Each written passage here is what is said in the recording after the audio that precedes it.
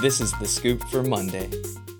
Good morning. I'm Josh Holton with the WMNF News headlines. New College interim president Richard Corcoran addressed a crowd during a public forum in West Tampa last Friday. WMNF's Chris Young reports.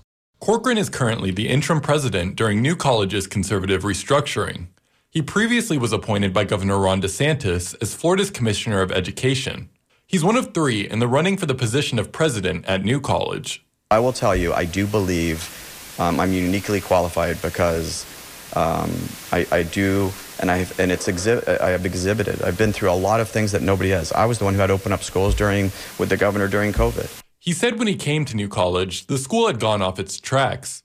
The school's leadership was absolutely, politely and kindly said, a mess. He's faced controversy. He was at the center of an alleged bid-rigging investigation for Jefferson County School District. He called the investigation hogwash. He also faced national scrutiny for creating an environment at the school that some call hostile to minorities.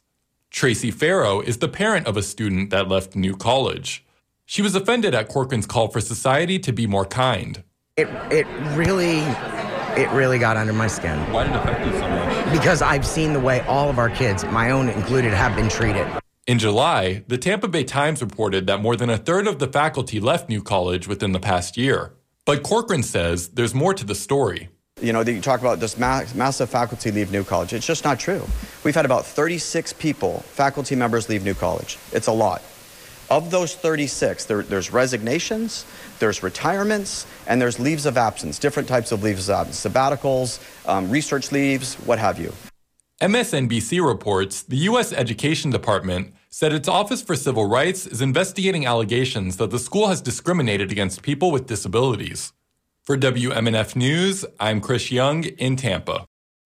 According to a press release, 16-year-old Nigel Douglas has been charged with attempted murder in the first degree in the early morning shooting yesterday of a 15-year-old at the Isles of Gateway Apartments at 10600 4th Street North.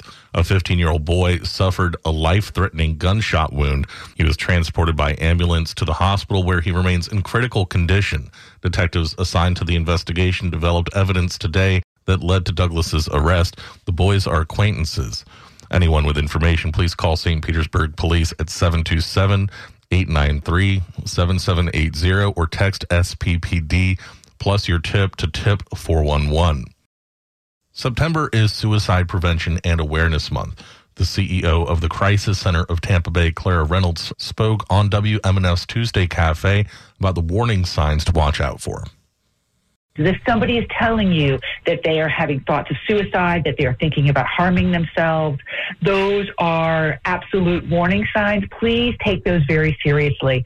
We hear oftentimes that people say, oh, they're just looking for attention.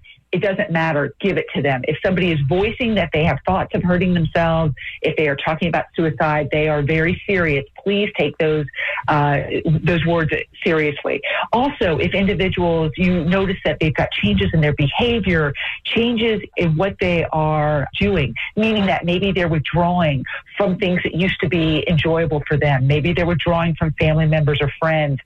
Or sometimes the exact opposite. If you've had somebody who's been exceptionally depressed and all of a sudden they seem very light and very okay, that could mean that they've already made the decision to end their lives. So if you notice something that is completely outside of the realm of a loved one, a family member, a colleague, it's really important to have the conversation, making sure that you ask, are you suicidal? Are you contemplating suicide? We also tell anybody out there, if you've got that little niggling in your belly that just tells you something isn't right, one of the most important things you can do, again, to prevent suicide is ask the question. Be there in the moment with that individual. Ask them how they're feeling. I will tell you, a lot of times people will push back and go, oh, I'm fine. That's when it's so important to say, you know what? I know you. I love you. I respect you. This is not what fine looks like for you. I'm here. Talk to me. And then give them the space to take a breath, to be able to gather their thoughts. And then once they start talking, don't stop them. Be quiet and listen to them, and make sure you have your cell phone ready with the suicide and crisis hotline number, which is 988, in case you need some additional resources to help that family member or friend get through that crisis that they're in. That's the CEO of the Crisis Center of Tampa Bay, Clara Reynolds, speaking on WMNF's Tuesday Cafe about Suicide Prevention and Awareness Month. You can watch this full interview and find links to more resources on our website, WMNF.org. New information has come to light in the case of Miami Commissioner Alex Diaz de la Portilla, accused of money laundering, among other felony charges. WLRN's Joshua Ceballos has the latest. A newly released arrest affidavit for Diaz de la Portilla and his associate, William Riley Jr., has shed light on new details about the alleged money laundering and bribery scheme by the pair. Riley works as a lobbyist for David and Layla Sentner, owners of Sentner Academy near downtown Miami. Riley helped the Sentners push for a $10 million sports complex they wanted to build at Biscayne Park, a city-owned property. According to the affidavit, Riley funneled $245,000 from the Sentners through a shell company to two political committees secretly controlled by Diaz de la Portilla. The commissioner later sponsored a proposal to negotiate with the Sentners to create their sports complex. Diaz de la Portilla and Riley both deny the claims against them. I'm Joshua Ceballos in Miami. For the weather, it's warm and cloudy in the Tampa Bay area. Highs today around 90, overnight lows in the lower 70s, possible thunderstorms later this morning. I'm Josh Holton with the WMNF News headlines on 88.5 FM and the WMNF app. This is The Scoop, recorded at WMNF Tampa.